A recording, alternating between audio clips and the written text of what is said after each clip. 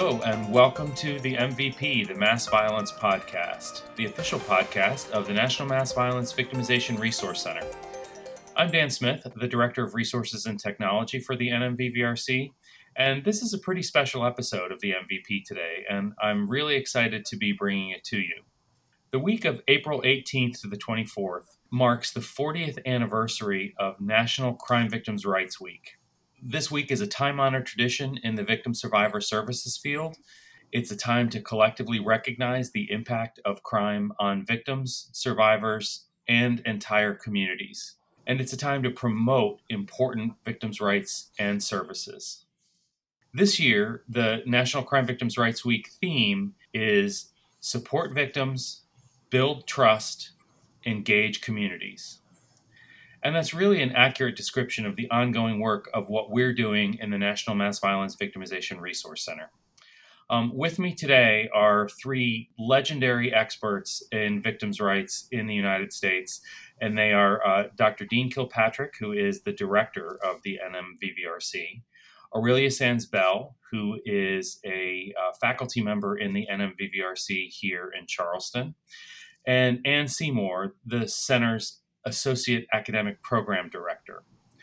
All three of my guests have been immersed in the victim assistance field for about as long as the field has existed, and certainly as long as the field has been observing National Crime Victims' Rights Week.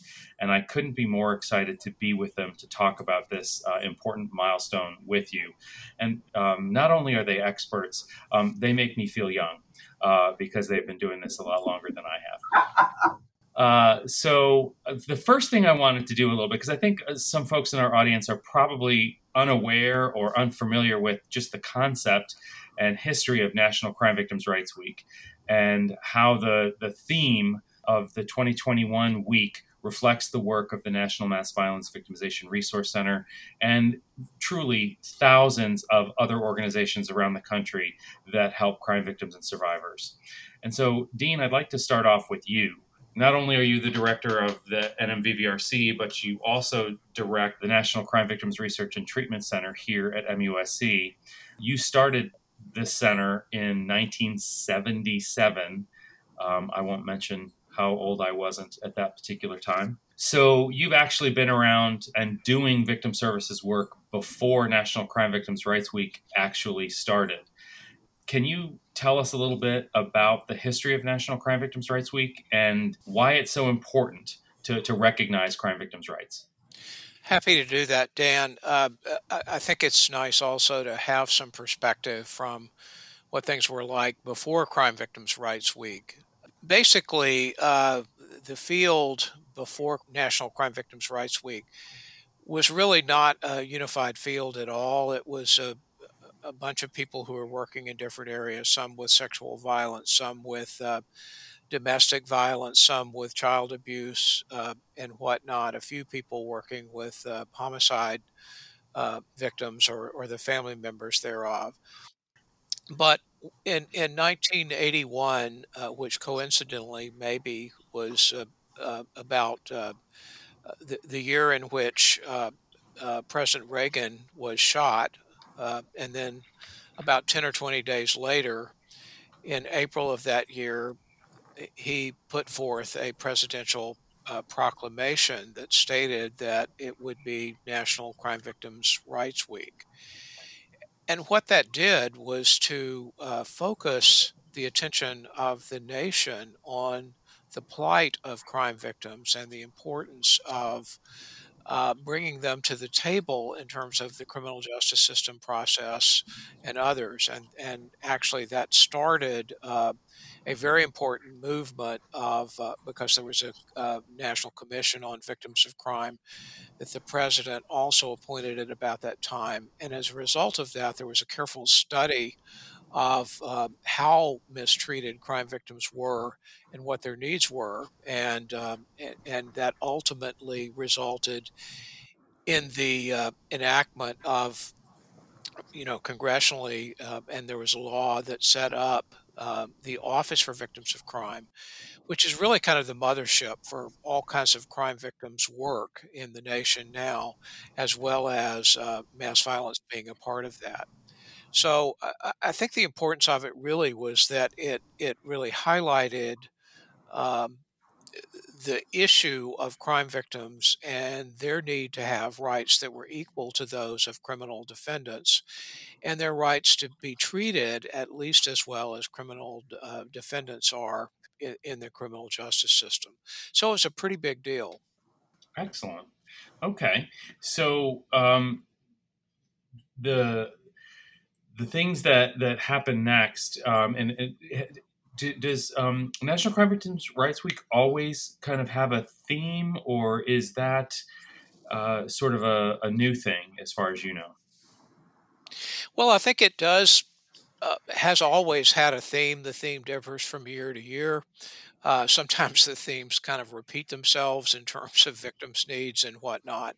But the idea is that within the field, which has now gotten bigger and bigger, broader and broader, because it has consolidated all kinds of crime victims, every year they just focus on a different aspect of that.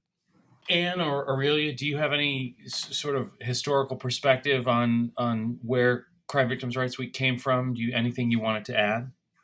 Well, I think, as far as I, having been in the field, as you have stated so long,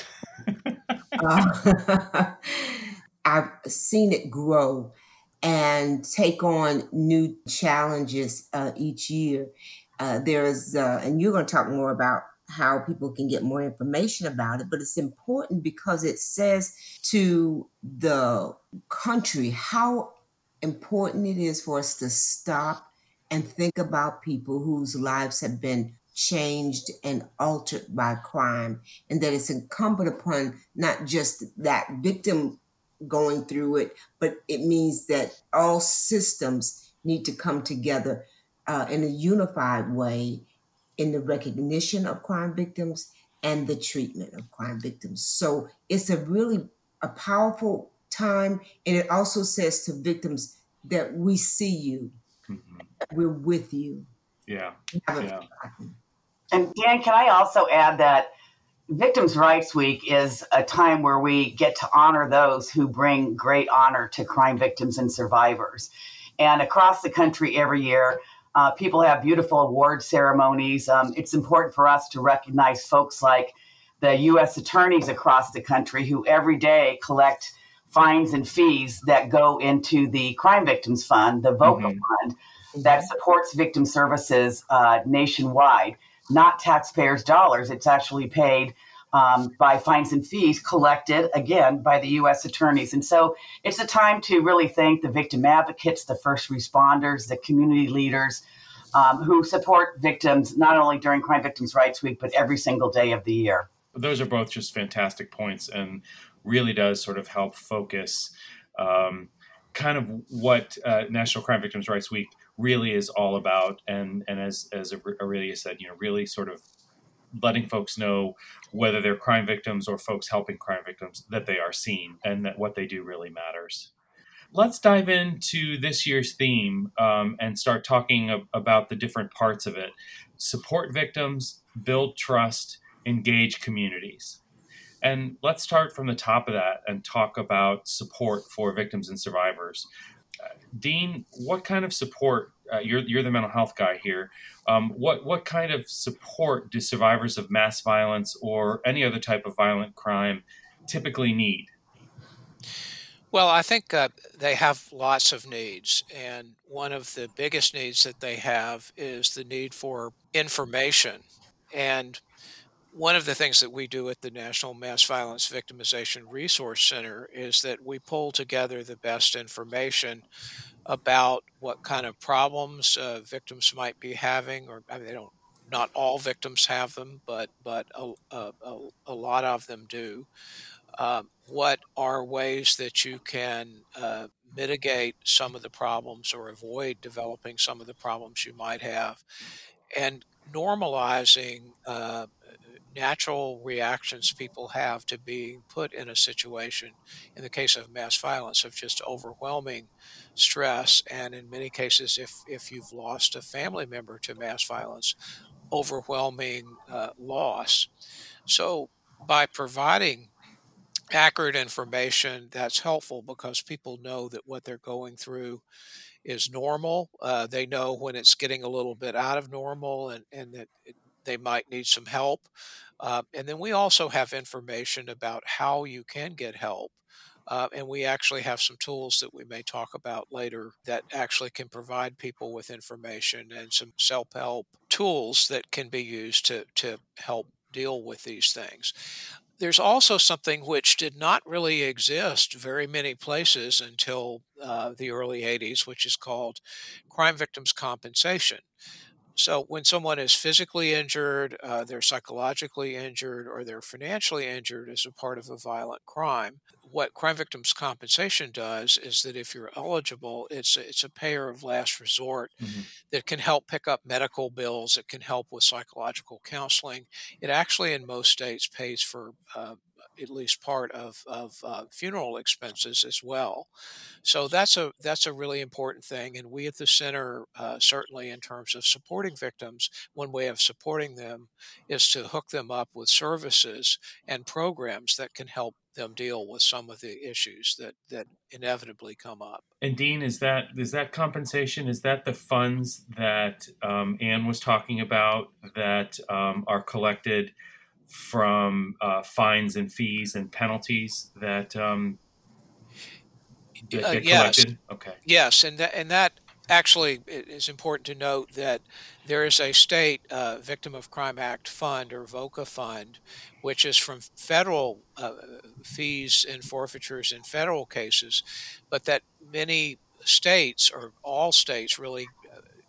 Many of them use that as a similar mechanism for funding programs at the state level as well. So, one of the things that we can do to support victims is to let them know about crime victim compensation in their state, as well as any other resources they might need.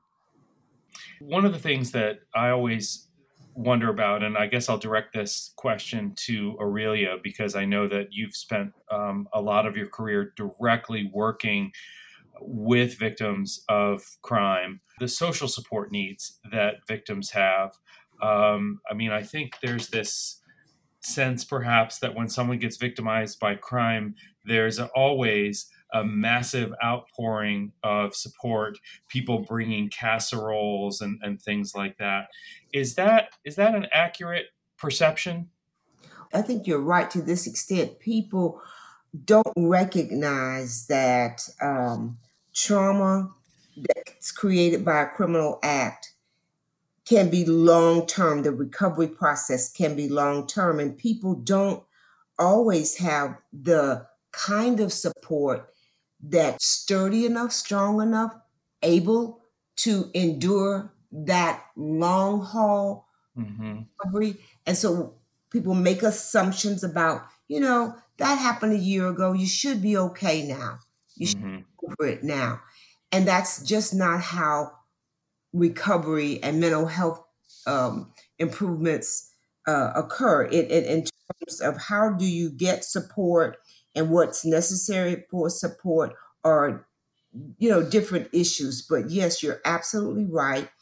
Many people don't have the mechanisms or the level of support that they need in order to go the distance towards recovery. And so we see some pretty bad outcomes. Yeah. One of the ways that victim services can be available in communities to provide that missing support, that missing friendship or family or whatever kind of support people need to get through. Advocacy and mental health can fill those voids. That's a great point. It really brings to mind what Ben Saunders said in one of our earliest podcasts when he sort of talked about in the aftermath of mass violence, there's this initial mass outpouring of support and everybody sends a teddy bear and Mhm. wants to donate money within the first week or two. And then media attention moves on, the world moves on, and the community is still there, still recovering, and still needing a lot of support, a lot of resources, and yet the attention of the world has moved on. And I think what you're talking about sort of takes that to a much smaller scale at the individual level. And I think that's a great point for folks to realize is support is not just necessary in the immediate aftermath, but is sort of an ongoing thing because the impact of crime can be so long lasting. And an unfortunate example of that, or illustration of it, has happened this year because we started with an insurrection at the Capitol, and then we moved on to spree shooting in the Atlanta area, and then we moved on to the shooting in the Denver area in the supermarket. And just yesterday, as we're recording this, there was another mass violence incident in California. So, unfortunately, the pace of this is that even when you're having large scale events that get national publicity, the news media and the attention of the nation moves on to the next one, and then the next one, and the next one. And what we don't realize, too, or many people don't, is that when these new events happen, it also rubs salt in the wounds of the victims of prior mass violence events that may have happened years and years ago. Yeah. So it's something that never stops, and it gets aggravated with every new thing that happens. That's a great point, Dean. I think that's actually something that we're going to plan a future podcast around, is sort of talking about the helping people understand how events can trigger or bring up memories of past events, and how what's happening today helps keep alive what happened 5, 10, 15 years ago. That's a really good point. And Dan, I want to add, and I thank Dean for recognizing the fact that we've had, I just heard today, 20 mass violence incidents this year. And our work at the center brings together the resiliency centers that do the longer term support work that Aurelia was talking about. And in the past couple of weeks, we saw them reaching out to Boulder, reaching out to Greater Atlanta, reaching out to a smaller mass violence incident in Wisconsin. We saw the folks in Colorado helping the folks in Atlanta, understand their considerations for setting up a healing fund. And so it's a beautiful thing to me that folks who have gone through this before are so willing to help those who follow in the devastating path in the future by becoming mass violence victims. And we at the center, every time there's a mass violence event, we do learn from it, and we do share lessons learned from previous events. And I think that's one of the really important things about the work of our center. Yeah. And, for folks who are looking for resources, our website for the NMVVRC, which is nmvvrc.org, contains a lot of information, sort of background information about the impact of crime on victims, as well as some tip sheets, resources for survivors. If you're a mental health professional who is looking to expand your services, or who wants to get better at providing services, there's information related to training and evidence-based treatments for these things, all on our website at nmvvrc.org. Shameless plug of our website there. Let's move on to the next component of this year's theme, which is building trust. And Aurelia, I want to sort of start with you on this one. Of all the three parts of this year's theme, this one, sort of spoke to me in terms of it's different. Who are we building trust with? What goes into that process of building trust? Okay. Well, I thought about that too. And I thought, first of all, it's important to recognize that a criminal act can leave trauma with that individual. So people who have experienced a criminal act, they've been injured, they've lost loved ones, people around them have been killed, or their lives in some way have been turned upside down. And now they have to figure out how and who to trust as they start to move towards, hopefully, recovery. But when we first encounter them, recovery is probably not the first thing they're thinking about. They're just thinking about how to cope. And yet that must be our goal as advocates and mental health persons, is to help them get to a place of recovery. So the first step, in my opinion, begins with building trust with that individual. So we have to learn how to help them trust themselves again, their instincts, their decision-making process, because their core beliefs and core values have now been challenged and changed by this incident. And so after we deal with that individual, we have to look at what's happening with our community as a whole. And we have to I kind of think about things in bullet points, Dan, because it's easier for me to think about how do we start to get input from everybody in a community, whether they've been marginalized or whether they have traditionally been underserved. It's important that their voices are heard. We have to address what they need, and we have to ask what they need and not assume that we know. We have to make certain that we're addressing the needs of persons who are differently abled or disabled within our community. And sometimes their needs aren't addressed at all.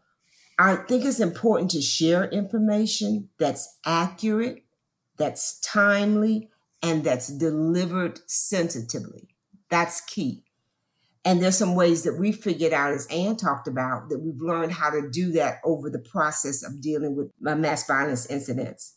We have to allow, as we move forward with community trust, allow for a wide range of emotions that people may have. They're going to be angry and they're not going to be happy. And sometimes we might get the brunt of that, but don't take it personally. We have to have helpers, mental health, and advocates in place at all meetings and at all times available to help, because the pain isn't just in the day, but it's at night. It can be anytime. Have people available.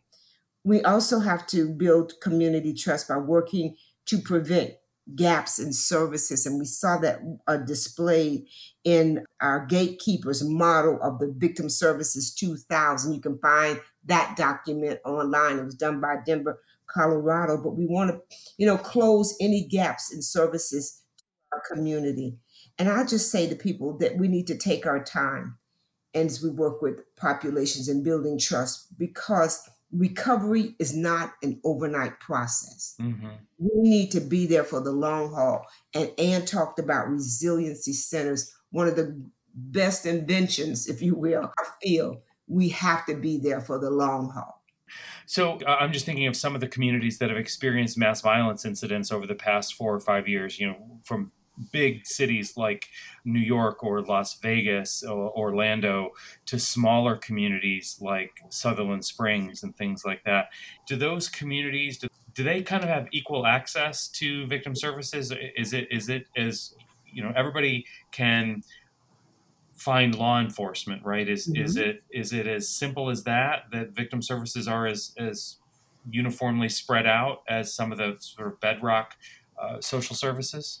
I think you're correct. I mean, it's not equal. It's not. Okay. And you're going to find that there's different levels of help available in different communities. Gotcha. Communities hopefully are learning the importance of planning and looking forward to how they can have these kinds of services in place. But most people don't think it won't ever happen here in anywhere, South Carolina or anywhere North Dakota. It won't happen, but yeah, it will, and it can. So some of our communities are not faring well because they don't have sometimes very simple things like broadband access.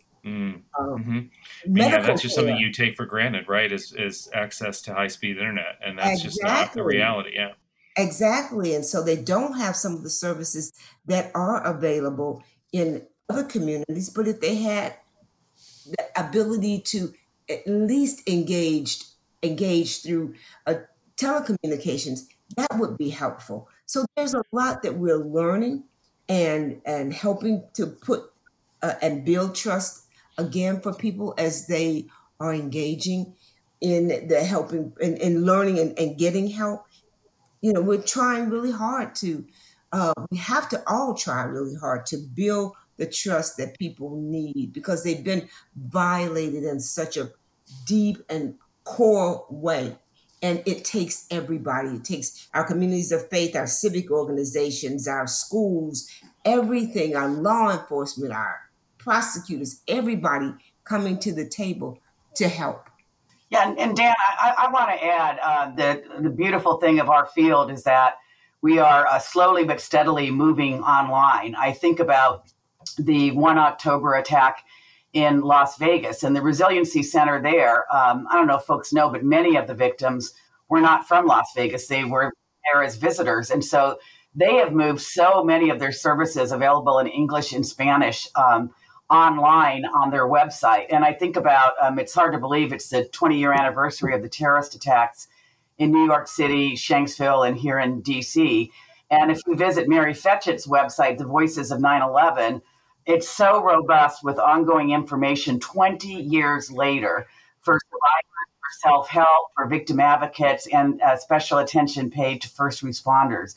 So we're kind of just now catching up with the concept of teleservice, and that has been a real answer to the problem that you and Aurelia just addressed, which is the inequality of victim services. If things are online, it does have more access for the people who need them. I would add to that there are very few silver linings to the cloud of the pandemic. But one of those has been that all of us have been forced, kicking and screaming, to get away from a model where someone has to be in our physical space for us to be able to deliver service to them. And whereas, Dan, as you pointed out, there are people in places that don't have access to high-speed internet, which certainly makes it more difficult. But we already were doing some mental health counseling.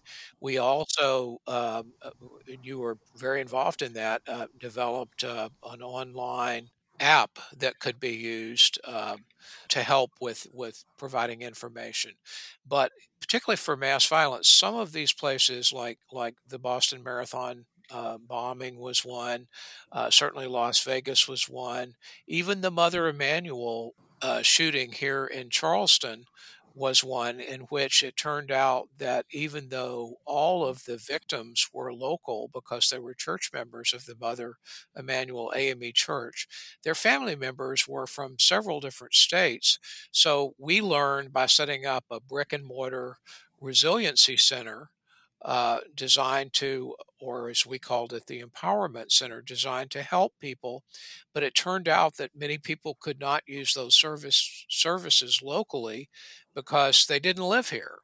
They didn't live in South Carolina, they lived in other places. So one of the challenges for the field is to adapt to situations and make sure that those services can be available where the person is, however small a place or where that might be.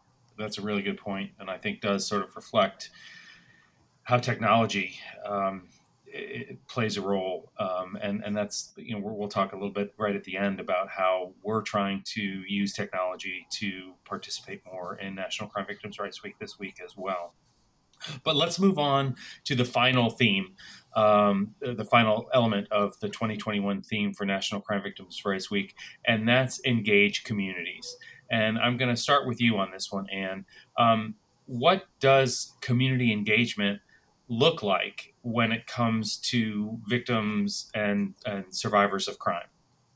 Well, it looks different based upon where and what a community is. Where is location, obviously, but what is the what part is how communities define themselves. And if I think about the different types of mass violence that have occurred, you had at Tree of Life in Pittsburgh, it was 3 synagogues. It was a Jewish community. With the school shootings, it is a community of students and their teachers and their principals and their school boards and their parents. And we just need to recognize that it's important to allow communities to define themselves and to provide resources that are culturally specific to each community. When a mass violence incident occurs, there are some really obvious things. We've already mentioned the donations and the teddy bears, but there's also a lot of direct victim support. And Aurelia touched on social support. That is literally one of the key factors in the capacity of a victim to be able to recover. So making sure that the community is there to help victims, not just in the immediate aftermath, but in the long run. And then we're working with a lot of the resiliency centers who are creating permanent memorials to mass violence events and to the crime victims and survivors that are so important to recognize what has been lost and what has been changed and devastated in the aftermath of mass violence.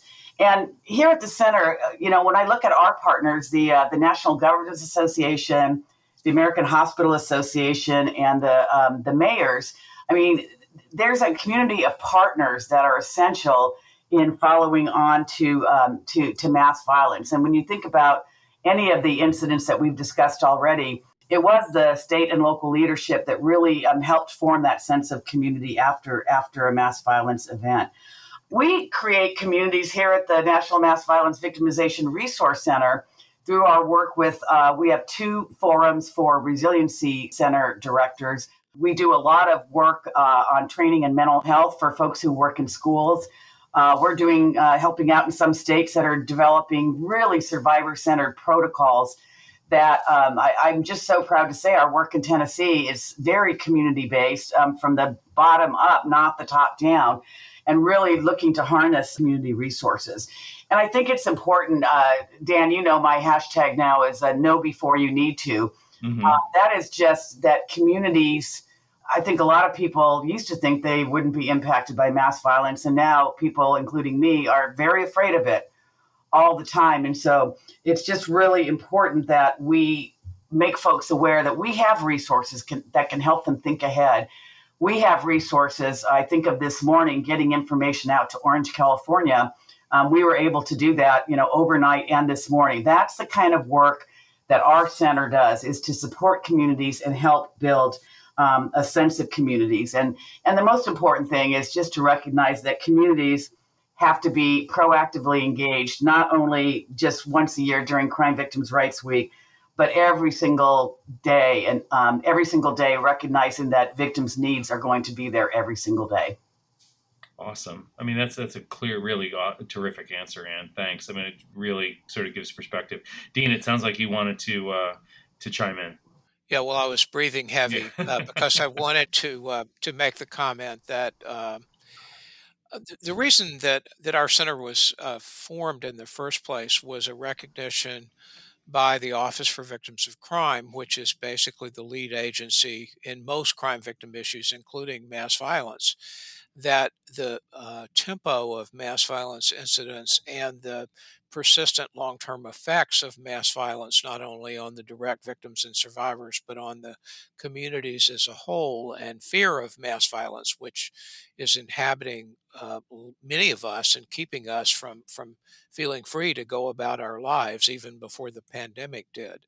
That OVC established us largely because they realized that they needed some help. And so this is really a cooperative agreement that we have with them. So we're able to leverage what they can do because we're able to spend time on thinking what needs to be done, organizing it, building trust, working with the communities, and coming up with resources there. But we work with them. We work with their OVC TTAC technical assistance people too. So, I mean, I think it's important to communicate to everybody that mass violence is such a big problem that is so broad, affects so many people, that no one person or agency can do it by themselves. So we need to establish the trust with people. We need to work with communities, and then we need to come up with these resources to help the actual victims and survivors, and as well as the whole communities. And Dan, I just want to add, if we didn't have the U.S. Department of Justice Office for Victims of Crime, we wouldn't have a National Crime Victims' Rights Week. So much of what has come along in 40 years in our field is because of the leadership of OVC, not just in supporting our National Mass Violence Victimization Resource Center, but they provide guidance and support in every single aspect of violent crime and victimization. And they are indeed the mothership of victim services. So I know that everyone on this podcast is super grateful to OVC for its just ongoing support and leadership, and actually being quite visionary in looking at what's ahead for the victim assistance field. Absolutely. Aurelia, any final thoughts that you wanted to add? I think my last thought around all of this is about how do we promote collaboration and partnerships among our local, state, national, tribal, and federal agencies, in line with what you said, and you're talking about the visionary aspects of OVC.